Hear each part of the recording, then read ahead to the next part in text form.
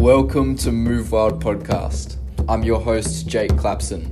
The aim of this podcast is to explore, learn, and spread the message of rewilding and natural movement so that we as humans can live in more alignment with our nature and reclaim what it means to be fully alive. The modern world has stripped away so much that used to nourish our mind, body, and soul. This podcast will help illuminate how we can reclaim and restore our innate, wild, capable, and strong spirit. Thanks for joining me on this journey.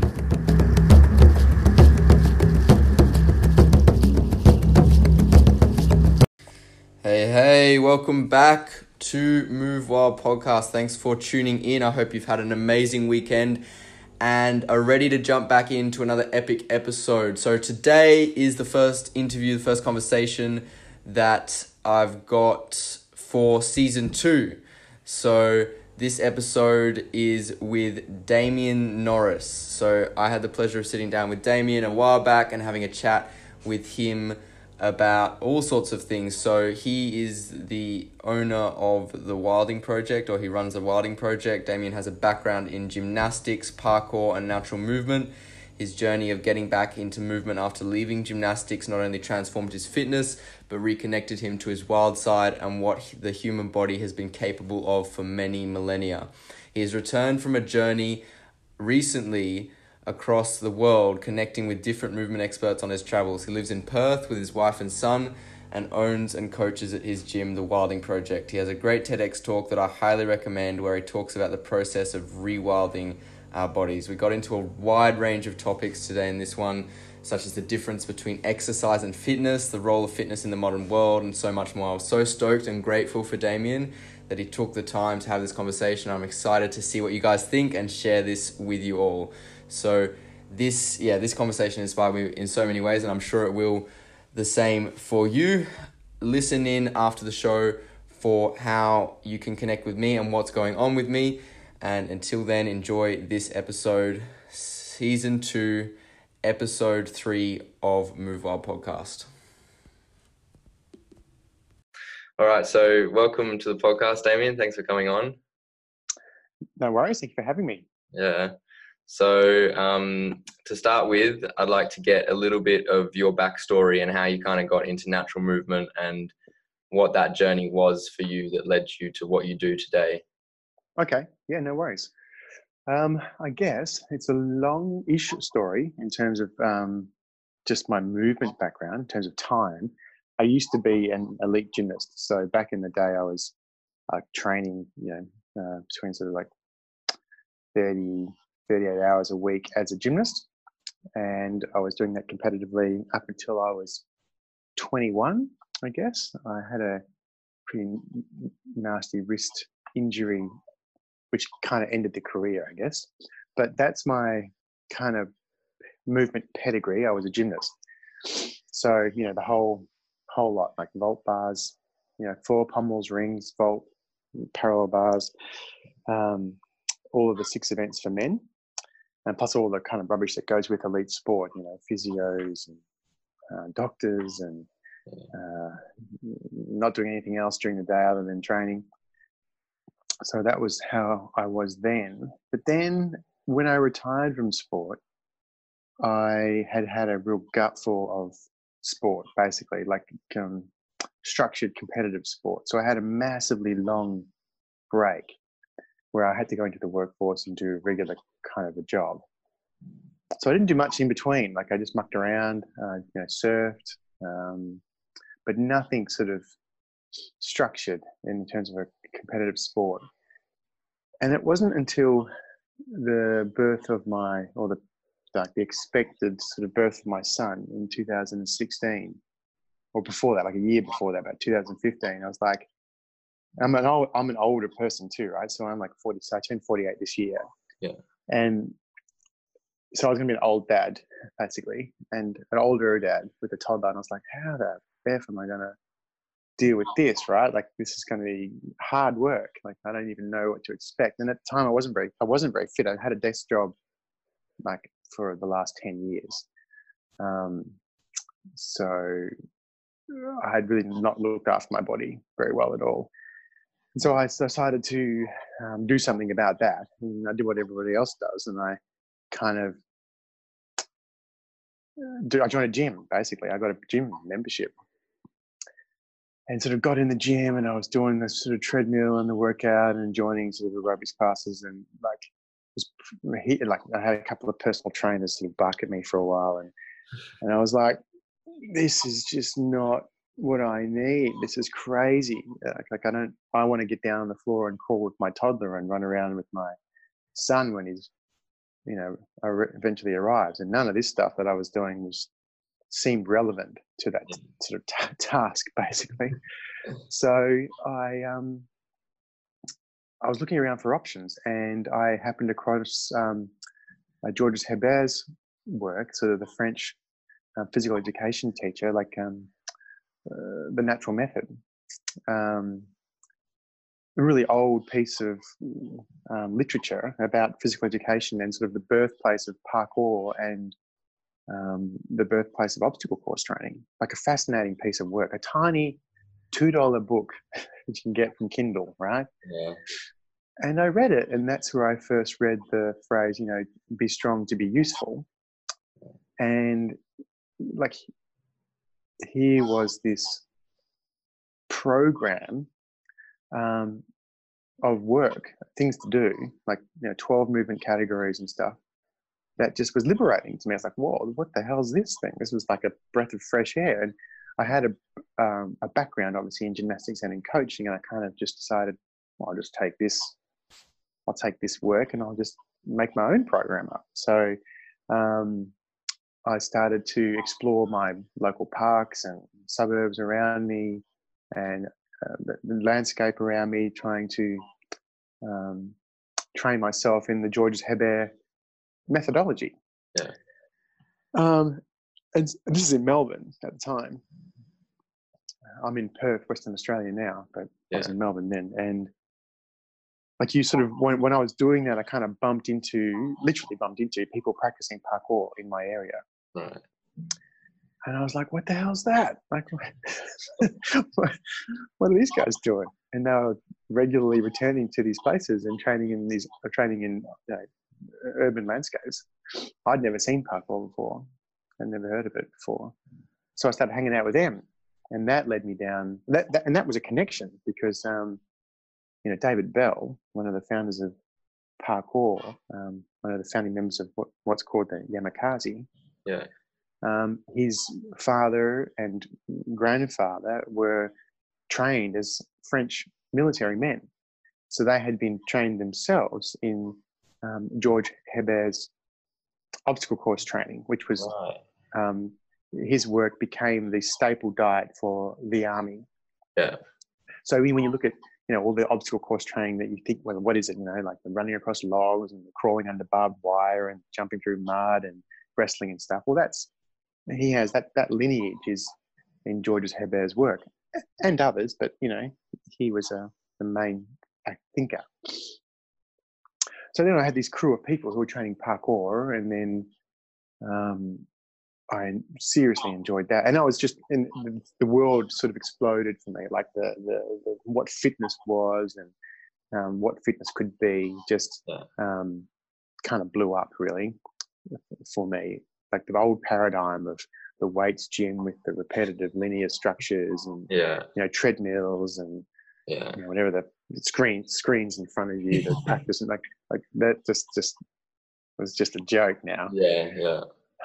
So that's kind of how I got into natural movement. So it doesn't take long for you to run around circles like parkour and Georges Hebert before you bump into people like Ido Portal, and then all of a sudden you find the workout that time forgot or whatever, like Erwan Le Corps' scramble through the woods and stuff, and that's kind of how I got into, I guess, natural movement in a MovNat sense. But in terms of the natural method or movement in outdoor settings, that's my pedigree. That's how I kind of got into it. Yeah, that's awesome. Something you touched on or something you mentioned was being strong to be useful. What does that mean to you, or could you kind of describe what being strong to be useful is? Yeah, precisely. In Georges Hebert's thinking philosophy, he was a French military man stationed around in French colonies, and he compiled his methodology about movement training from watching or observing that the indigenous cultures that he saw were supremely fit people, but they had no gyms, right? It's like, what's going on here? Like, we're all, this is like the 1900s too, don't forget. Like, there were still gyms and physical education facilities or gymnasiums, they called them, literally gymnasiums then. But he also was witness to a pretty catastrophic volcanic event. I can't remember the name of the island now. But anyway, like hundreds or thousands of people perished on this island on this particular day. And the military presence was able to rescue a bunch of people and get them off. And this whole moment is kind of written up in French historic folklore, I guess, now. But he really witnessed a civil population unable to save themselves or the people that they loved. And he was like, well, what's the point of training, like going to the gymnasium or looking after your health and so on, or going for a run, if you don't know how to get out of a burning window or drag your wife, from a problem, or save your kids or save yourself? And so that's where he kind of came up with this idea that fitness was a real civic duty. Right. It's not something you do as a side project. Yeah. It's something you do because you owe this capacity of your body to look after yourself and others if you need to. Yeah. It's like every man should be a firefighter. Like every man should be a rescue worker. Yeah. And so being strong to be useful was his take on fitness.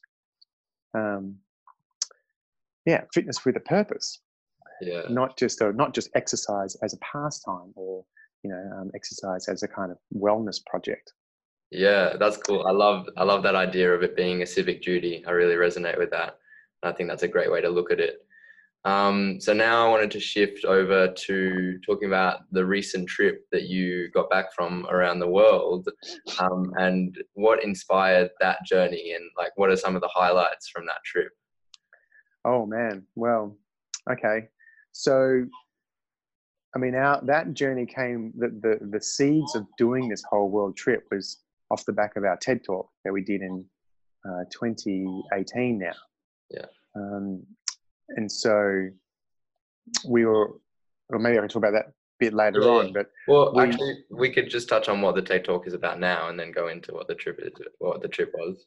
Okay, so I mean, TED was surreal for me as an experience, but we were approached by curators, they're called in the TED world, to participate in the local sort of TEDx. That they wanted speakers to talk about stuff that was interesting, and someone had name dropped us, and so we got invited to tell a story about natural movement, which ended up becoming the story of how I got involved in this, like the whole story about being a father and what I just told you, and the birth of our business, the Wilding Project, So off the back of that talk, which then gets broadcast globally on the platform, we had lots of people contacting us and calling us from sort of kind of natural movement threads, I guess, across the planet. Different people doing similar things, or just people interested in what we were saying.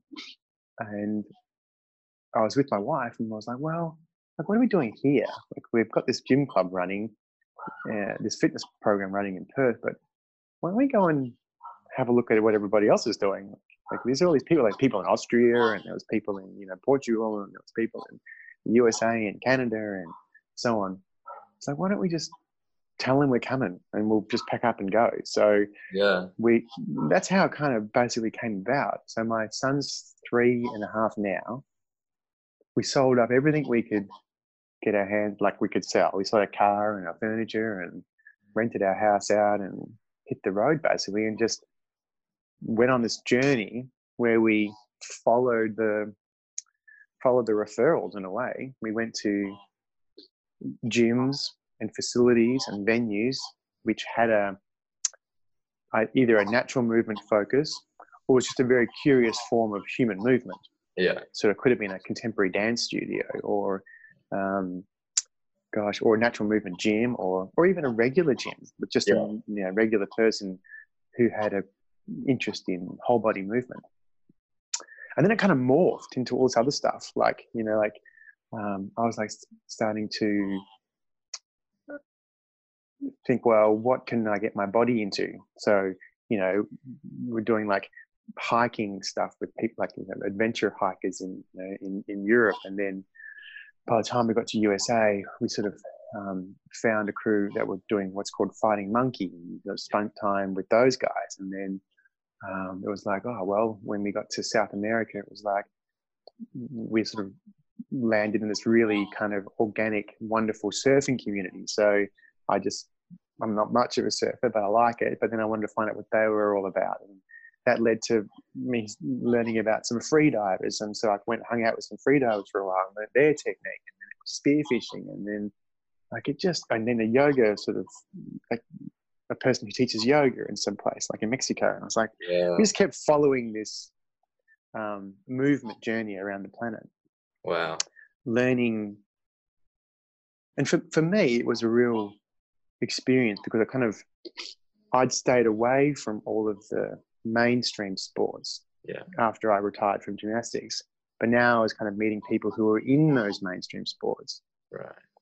As well as everything else and learning so much from all of them. And then so I kind of got this really rich experience of a movement culture, like a global movement culture, interested in physical education, interested in physical fitness, interested in movement of all descriptions, capoeira, parkour, free diving, surfing, like whatever it was, didn't matter what it was like. So there was that kind of aspect to it. And then the other part was landscapes, like the kind of landscapes you could get your body into. And then how your body responds to that. So that was kind of fascinating. I could talk about that for ages, but that's kind of how it was. We did this. We really only came back because the world went to shit basically, and and we got our ass kicked by a virus, and the airports were closing, and the warnings were getting more grave. We literally we were in Chile before we finally came home. Right. So we went around the world from Perth first through Europe, then into USA, Canada, USA, and then into Central America. And by the time we did 12 countries, I guess. But by the time we got home, heading home, Chile closed its borders the day we left. Wow. So the plane that we were on arrived the night before. Had it not been, so we had left a day later, no more planes were coming in because the border was done. So we would be still sitting, wouldn't have been a bad thing, but we would have been sitting in Chile right now if we hadn't made it out. No way. To come home. It was just a complete, complete chance that happened. Yeah. That's cool. Yeah, I'd like to touch on some of because from what I followed of that trip on social media, watching you, like you have been in some incredible natural places. So what were some of the highlights in terms of exploring nature and just the landscapes that you're in? I think two places just pop out to me. One was Newfoundland in Canada, which is like an island province in Canada. That place was a real. I have been there before because my wife's from Canada and she's actually from there. But I'd only ever visited Newfoundland in the winter, and it's a shit place to be. Like in the winter, like it is snow, pine tree, and moose. Like that's kind of it. Right.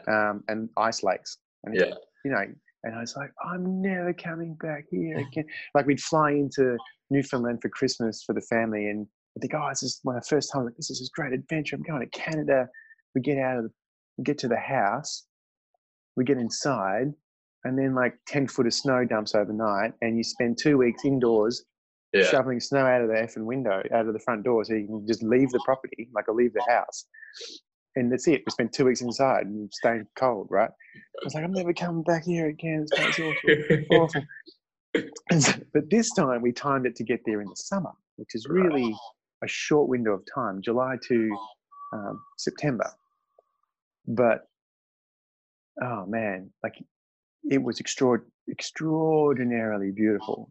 Wow. And nature was like completely accessible. I'm not sure how it is where you are, but like if I go hiking or want to scramble in the bush here in Australia, around where I am, it's sort of like, yeah, it's a bit sketchy. I don't necessarily want to, you've got snakes and crap everywhere, and it's rough. But there, because of the snow cover during the winter and the pine tree and the kind of like it's soft underfoot, like it's soft underfoot, and you can just go in any direction, and it's safe because there's nothing that kills you out there. Like, you might, if you're lucky, come across a black bear, who are very private creatures, but short of a moose, I mean, you don't see anything.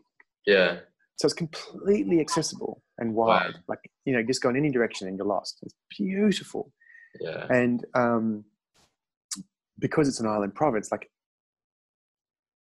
everything is available. Like, so it would not be unusual to go for a hike in any direction and then hit a patch of wild strawberries or raspberries or blueberries or and just so you go for a run and a hike, and next thing you run across a blueberry patch, you stop for 20 minutes and just gorge yourself, and then you go running some more. And the fishing was extraordinary, and the water life was amazing, and like whales are off the coast, and so Newfoundland was just pristine. Yeah, beautiful. That sounds amazing. Yeah, it was. The other one that really stands to mind was island life. So by the time we got down to Mexico and then Costa Rica, Nicaragua, Panama, we were kind of on both sides of the Caribbean and sort of Atlantic side, bouncing from side to side. Yeah. But we got to stay in some really remote island communities. So a little place in now I've got to get this right. I think it's Nicaragua, called Little Corn Island. Because it's like, it's large enough that you can't sort of easily run around. Like you can run around it, probably take you half a day to run around it, but it's not massive. We stayed on islands that you could run around in like 10 minutes. Like, oh wow. Yeah, but island life in there and staying on islands for extended periods of time was the other real movement boon, I guess, for me. It was like, it's just an extraordinary place to be on an island. I mean, you've got the coast. Yeah. It's kind of like Australia, but mini Oz. Yeah. You've got the beach and beautiful white sands and oceans to play in. You've got driftwood that sort of washes up and creates all kinds of obstacles. You've got palm trees leaning over the place, which are great to crawl on and climb and get coconuts or whatever. And then you can sort of pad off into the island, and it's pretty reasonably soft underfoot to get around. Yeah. And then obviously there's fishing off the coast, and so I think Little Corn Island and another stretch of archipelago called the San Blas Islands in Panama were probably the two most extraordinary places that I went to. I mean, one place I went to joined a really kind of local surfing community and just explored all their world of surfing, which was interesting for me. Yeah. The other one was in the San Blas. We actually managed to stay on a boat. So we lived off a boat for just for a week, basically. And then the person who was captain was, ex-fighter, actually, ex-Thai fighter, but he had a real passion for freediving and spearfishing. So I got to learn a bunch of skills from him about breathing and freediving and then fishing as well, with spearfishing and so on. Oh wow, sounds epic. Yeah, it was. Amazing. Yeah, I mean, the whole thing was epic. The whole journey was epic. But I Yeah, think they were the two standouts. Like islands, moving on islands, um, exploring your body's capacity to move in an island structure was just great. And then obviously in the kind of mountainous and wooded areas of Newfoundland was just extraordinary. yeah, that's amazing. Yeah, yeah, you're inspiring me. I want to go traveling there now. Yeah. And if people are listening and like want to see what these places look like, I think you've got a lot of photos from both those places and most of your travels up on Instagram and Facebook. Yeah, I need to get back in there and put more up. I was sort of, I'm not great with social media to be perfectly honest, and I was sort of trying to track our progress and put sort of daily posts up, and that all went to shit. And then so I was kind of like fell behind wherever we were. So I had this massive backlog of things to post and put up. So I think on Instagram I might have got to Mexico somehow. Right. You know, so I've kind of got all of Central and South America to post. Yet. But but there's some beautiful pictures up there of Newfoundland, like some of the different places up there. That's cool, man. So how can people start to integrate some of the principles of natural movement and this concept of rewilding our bodies? How can we start to integrate that into our daily lives? Okay, yeah, sure. So, I mean, rewilding is the phrase that we coined to describe a kind of a return to your body's natural fitness or its natural capacities. Sort of kind of like a homecoming for your body, I guess, is one way we describe it. So how to return to that? Well, I mean, you have to stop being sedentary, obviously. Kind of like the first thing.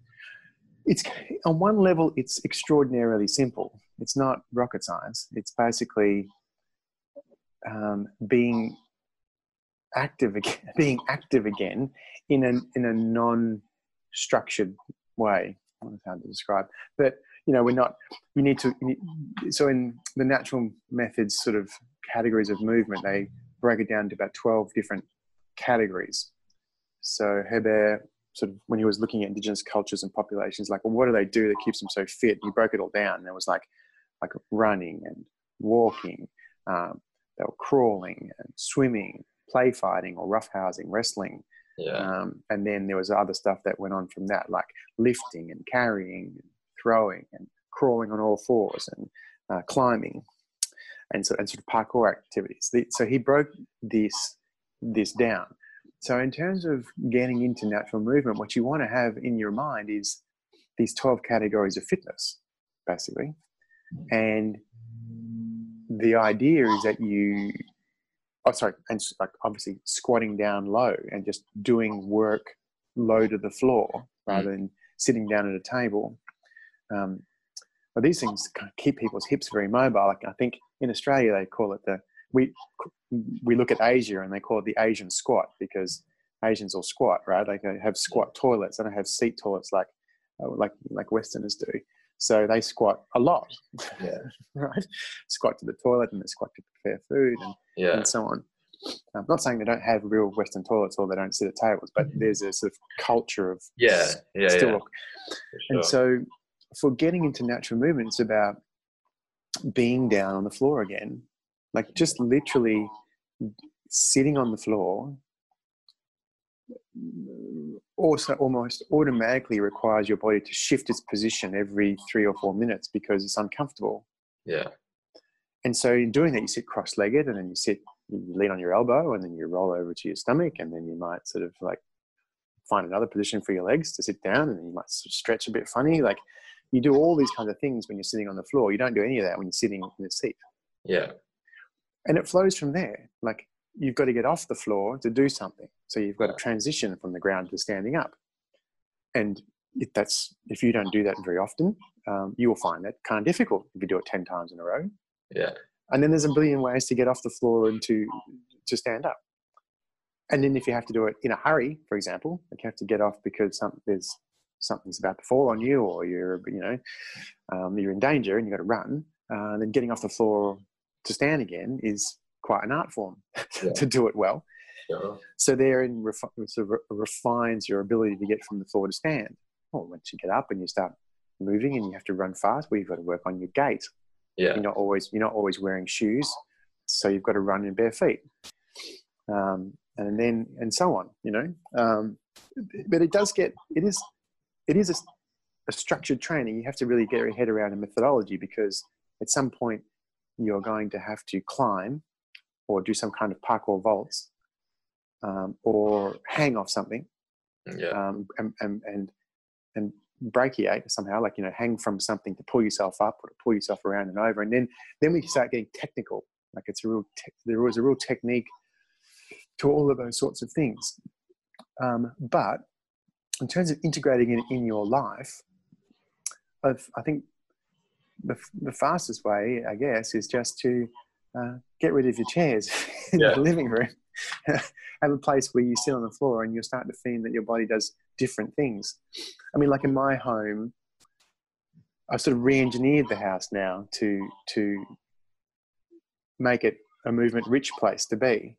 So my coffee is high up on a ledge, so I have to reach up to get it, right? Not all of the things that I want to use on a regular basis are easy to get to, so I put down the back of the cupboard, right? So I have to squat down and reach back into a back corner. Yeah. I'm not some sort of freak. I've got other things that are really close by. It's not everything's hard to get to, but you can structure your home in such a way that it requires you to move more than move less. Yeah. We do fun stuff with my wife. Sometimes we have like the crawling hour, 12 to 1 sometimes. It's crawl time. So anywhere you go in the house, and my son, my wife, me, we've got to crawl between 12 and 1. Nice. It's just funny. It's funny. It's just a funny thing to do, Yeah. That's great. And it's kind of saying, let's take movement seriously. Yeah. Let's take movement-rich life seriously, and let's not confuse exercise with fitness. So if we go back to George Herbert's work, fitness is for a purpose. So what's the purpose of you being fit? Right. Exercise is kind of a grab bag of pastimes. Yeah. Whether it's going to the gym or bench pressing or running or swimming or cycling, all fantastically wonderful things to do. But exercise for most people is quarantined to sort of a moment in the day and a few days a week. But here's my exercise over here. Well, what the hell does your body do with all the time it's not exercising, right? Yeah. And what you find is that your exercise is not really helping your body overcome the vast proportions of sedentary time that you're sitting around doing nothing. Like sitting in your car, eating dinner, working, watching TV. Like when you add it all up, going to sleep, you're sedentary a lot. Yeah. And if you think that the exercise that you're doing, say, I'm a runner, I love to run. Well, great. You run and you have this linear shape and you train your body to repeat itself in like this pattern ongoing. Perfect. Great. I love runners. I love running. Yeah. But if that's the only thing you do, then you're not articulating all of your body through all that it can do, and you're narrowing its range, effectively narrowing your capacity. So exercise is good, but for me, it's not fitness. Yeah. Fitness is something completely different. And so I think you have to not confuse like exercising with being fit in a natural sense. Or I'm putting my fingers up saying, natural sense. I have a problem with it. I have a problem with the idea of the word natural movement to describe what we do, but that's a whole different story. Yeah. But get out of the idea that fitness equals exercise, and then start finding ways to move your whole body through as much it is capable of, as often as possible throughout the entire day. Yeah. That's when your movement capacity starts to become sort of naturally fit, I guess, or like whole body fitness. Interesting. How would you better define natural movement, or how would you put it? And what's your objection to using that as a word? Yeah, I mean, I've sort of rattled around in my head about natural movement for some time, trying to figure out like well, what the hell is it? Yeah. Like, what's natural? Yeah. Is it like, what is it like? And well, if you take it in the negative, like, what's unnatural movement look like? Right. Like, what the hell's that? Yeah. Like, would a natural movement practitioner say that a handstand is a relevant natural movement? Well, some say no. Like, where's the practical purpose of a handstand? But then I was talking to a firefighter, and he was like, well, sometimes I have to be in a crawl space, and I come out of a crawl space, like a vent shaft or something, and I've got to reach down to get my hands to the floor or a table or a top of a cupboard, and suddenly now I'm inverted. Right. And having the strength to do a handstand would come in very handy. Right. Yeah. Right. So you're like, oh, okay, well, maybe handstand in a refined kind of gymnastic sense is not a natural movement, but a capacity to stand on your hands and bear your body's weight upside down, sure, that could be really handy in a natural setting, or So, and then is it natural if you augment your body some way? Like I think Katie Bowman was on a podcast once, and I heard her saying, well, it's not natural if you're on a bike. Yeah. So she was like drawing the line between, it's natural if you can get up and just do it without any like assist. Right. But then I was like, well, what if you like grind coffee in a mill? Yeah. Well, that's a machine. It's not a natural one. Yeah. But it's a machine that augments that works my body physically. Yeah. Or what if I have to pump water from a well and I have to lift it, What if I have to use a hoe or a chainsaw or okay. So trying to call something natural, it's like, well, what's the body capable of doing? Like, is this a natural skill? Are we going to talk about what the body evolved to do? Right. Well, the body evolved to do Cirque du Soleil. Yeah. Is that natural? Like what they do? Yeah. And so I have a problem with the connotations of natural trying to explain what we do. Right. And then if you talk about persons with disabilities who don't have legs, or, is what they do with their bodies natural, but even though they don't have the full, evolutionary range of whatever's possible for a body that's not born with a disability. Yeah. So for those sorts of reasons, I have problems with natural. Yeah, that's interesting. And so I generally refer to as whole body movement. Yeah. That's me. That's got me. But then I like to use natural movement in the context of, if I go out my door into the natural world and push myself to the limits with just my body and the landscape that I'm in, okay, that's natural movement for me.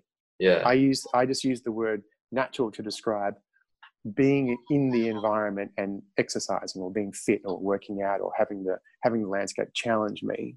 Yeah. That's how I kind of.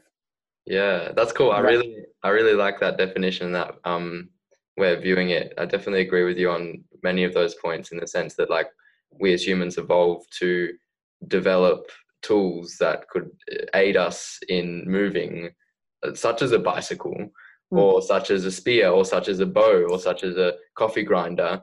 Like natural includes the use of tools that enable us to be more efficient with our movement. So I really enjoy that perspective. Thanks for sharing that. You're welcome. If someone were to question, like, I guess the role of being physically fit in the modern world, what would your response be to that? Someone were to question? Yeah, if someone were to question, like, physical fitness is no longer necessary in the modern world because of all the, all the things that we have in the modern world that allow us to be unfit, essentially. Well, I mean, to look at our situation right now, like, we have just out of the blue been hit with a global pandemic. Yeah. And suddenly we realize, let's say if you're living in an urban environment in a city right now, I mean, it's quite funny. I was overseas, and, the world's going to shit, and Australians were buying toilet paper and Americans were buying bullets. Like, it's like, what the fuck? Now, if you reflect on this a little bit, like, I know it's funny, but if you live in the city, you live in a world of food scarcity. Yeah. You've got a week's worth of supply at Coles. just if Coles didn't restock its shelf and there was no global pandemic, and it didn't restock itself, it would be, there's enough for a week. Yeah. In the shop, it turns itself over in a week. Coles empties its shelves every week, but it's replenished. And now we have no way to replenish. So we've all got a week's worth of food in our local supermarket. If we're not hoarding. Yeah. Right. Okay. Well, what the fuck do you do now? Yeah. Right. Like, where's your next meal coming? I'm not saying we're going to become hunter-gatherers in the city, but what I'm saying is the comforts of the technology that you're talking about that we get used to are gone in an instant from something that we didn't even expect. Yeah. Whatever we thought, whatever the system was that we created for ourselves to live in and work in, the structures of our working life and how we earn money to survive, like the structure of our lifestyle is fragile. And we've just sort of revealed that. Like right now, the curtain's off and we're like, the system we had is broke. Yeah. Like it's just completely broke. We've got, like, we spend all of our resources in Australia. We get all of our natural product, sheep, wheat, grain, wood. We send it somewhere else. And we buy it back in toilet paper. Right? Or we buy it back. Yeah. Yeah. So if there's a global pandemic and trade stops, well, we're out of toilet paper. Yeah. Or we're out of whatever else. Yeah. Like the irony about the US and the China trade relationship is like they get their vaccines from China. Yeah. Like they get like a massive proportion of their medicines and stuff that they require to survive on a daily basis from countries that they're having a trade fight with. Or if it goes to shit and we can't, trade across borders, things end. So apart from sort of natural disasters and other things that might happen in your life that might require you to be physically able and capable to respond, you just need a body. Like there are other things that will have an imposition in our life now that you need to respond. Like, what have I done since I've been home with no food? I've planted a garden. Yeah. I've been out there turning beds of plants and getting rid of weeds and laboring to create myself a food source in case I don't have one in 6 months. Yeah. You need a body to be able to do this stuff. Yeah. So I guess the body's response to the world, we've become happy and comfortable, but we've now realized in a very short space of time that happy and comfortable can expire pretty fast. Yeah. And, if I didn't have petrol, for example, we didn't have a petrol, like, okay, now the car doesn't work. Yeah. And I'm on 8 Ks from the nearest shop. It's got no food.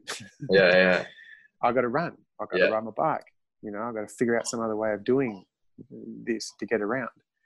So, yeah, it's kind of like if you're a sports trainer or you're just interested in, if you've got kids, for example, it's really helpful to do a first aid course. Yeah. Because, if someone hurts themselves, you want to be ready. Yeah. But I think the body has to be treated as like a first aid resource. Yeah. Sure. It's like, well, if I need to get to the shop, I like to run 8 Ks, I kind of want to know I can do it. Yeah. And how fast I can do it. And so you need to be ready to go. And natural movement is a great way to be ready to go. Yeah. I'm not going to be naturally ready to go if all I do is swim. Yeah, totally. But I might be ready to go. I might be able to, throw my son over my shoulder and run for 8 Ks because I trained to do that. I've trained that part, or even drag my wife. Yeah. If we're hiking and she hurts herself, to figure out a way to, get her over ground to safety. Yeah. Yeah, I love that. That's a fantastic answer. Thank you for sharing that. You're welcome. Yeah, you're welcome. So a couple more questions and then we'll wrap up. This is something that I'm trying to focus on as I'm coming into season 2 of my podcast, and I'm going to be asking this to all of my guests, which is, how do you see humans fitting into the natural world, into the natural ecosystem? Okay. Good question. Well, one way of tackling this one is like, nature seems to know what it's doing. You know, the story about the water hole, and, you know, there's one water hole and everyone comes to it, and they all work out when to arrive so they don't eat each other, you know, that kind of stuff. Yeah. Or you look around and bees seem to know what they're doing, but they don't have a rule book. They don't go to bee school to figure out what to do. Or ants seem to make extraordinary underground structures. Everyone seems to know what to do on this earth except us. Yeah. Like, we have no we have no idea. Like, we just destroy it. Yeah. Right. We augment the world around us and just change the landscape and the urban cities into places that make us feel comfortable, not us sort of figuring out a way for us to be integrated into the natural world in a harmonious way. But the sort of soft underbelly to that, is that we are the natural world. Like, we are it. We are the same organic decaying matter as everything else. We have a place in the structure in the natural world, but we just don't know what it is anymore so much. Like, we just don't understand it. Yeah. It's like trying to tell my son what a cassette is. Right. Yeah. Like, it's like, what? You know, like, what's that? Yeah. do you have to, like, we don't know what to do with it, right? Yeah. But we're not far away either. We're not so far away from understanding our place or our role, integrating ourselves than you think. Yeah. Because it's there for us at every twist and turn.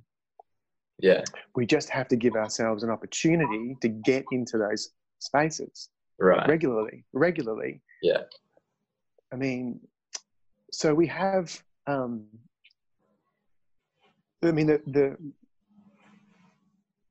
When people have a holiday, it's holiday time, right? I mean, what do people do? It's like, almost to a person, we fuck off out of the city and we go to the beach, or we go camping or hiking, or we travel to some exotic place. Yeah. Like, you know, go to Bali. We get out of concrete and into shade, leafy shade, as often as we can. Now, there's a reason for that. And it's not just because there's a reason for that. There's like a deep psychological, psychic reason why we take ourselves to natural places when we have a holiday, or that when we're in those places, we feel good. Yeah. I mean, the literature and the science tells us that just staring at green trees, even if it's a painting, is therapeutically good for your body and your wellness.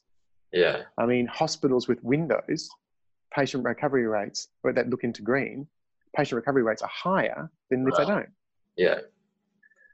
You know, the green natural landscape, the places in the outdoors are where our body belongs. Yeah. Yeah. And so with my clients, if I'm teaching them as a personal training setting, and some of my clients like to train outdoors, but others think it's dirty, you know, it's too rough. But I'll prescribe time outside, like as part of your fitness training regime. Eat well, sleep well, drink lots of water, do this exercise, and go and sit in the park with your shoes off. Yeah. Like, that's your training program for the week. Nice. Right? You know, when the grass is wet in the early morning, go and walk on the oval without your shoes. Like, feel the dew. Yeah. You know, if you can get down in the ocean, like, you know, walk in the ocean for a while. Like, you know, go and get yourselves into natural spaces. Yeah. I never get bad feedback from that prescription from my clients. Yeah. Yeah. It's almost impossible to go wrong. That's exactly right. And there's a reason for that. It's because we are nature. We just lost track of that somewhere along the way. Seem to have forgotten it. Yeah, cool, man. That's great. So before we finish, is there anything else that you wanted to share or touch on that you didn't feel like we touched on? No. I mean, no. It's been a good chat. It's been a great chat. Yeah. It's nice to reflect. And I haven't had a chance to really reflect on the travels recently. So, because I've only just been back, like, I'm still in self-isolation here in Perth. Yeah. So that's how fresh it is for me. We're still you know, I still haven't sort of been out and about in the town yet. I haven't seen my I haven't sort of held my parents yet Yeah, because yeah, they're staying away. So it's nice to reflect on what we've yeah. done and what's happening right now. Absolutely. Yeah. Thanks for sharing. So how can people connect with you, get in touch with you, and follow your work? Sure. Okay. Well, I mean, it's going to be easier now, right? Because fitness gyms are closed in Yeah. Australia. We're all heading to the online space. So people want to find me. Well, the business is called The Wilding Project. Um, and so we have a website and you can find that kind of stuff. We're on Facebook. We're on Instagram. People can find us through that. And I guess our presence will probably get larger in that space now because we're now trying to find ways to stream our services to all of our clients, which is we train kids. We train students from sort of 3 years of age right through, I think our oldest client's about 65. Yeah. Awesome. So, and that's a kind of a wide, for all those clients, we have a wide sort of service delivery from everything from gymnastics activities, general fitness activities, then parkour and sort of free running, Yeah. natural movements in there, and then we have like an active ages program for seniors and so on. So we have a lot of stuff going on, and hopefully we'll be able to get that into the online environment so people can share it. Not only now our local clients, but obviously more people can join in. Yeah, absolutely. I'm certain that there'll be people interested who are listening in, and I'll put a link to all of those resources in the show notes as well, so people can get in touch. Oh, you're welcome. Yeah, it's great. Yeah. So yeah, again, thank you for coming on. I really appreciate you sharing your knowledge and your time and everything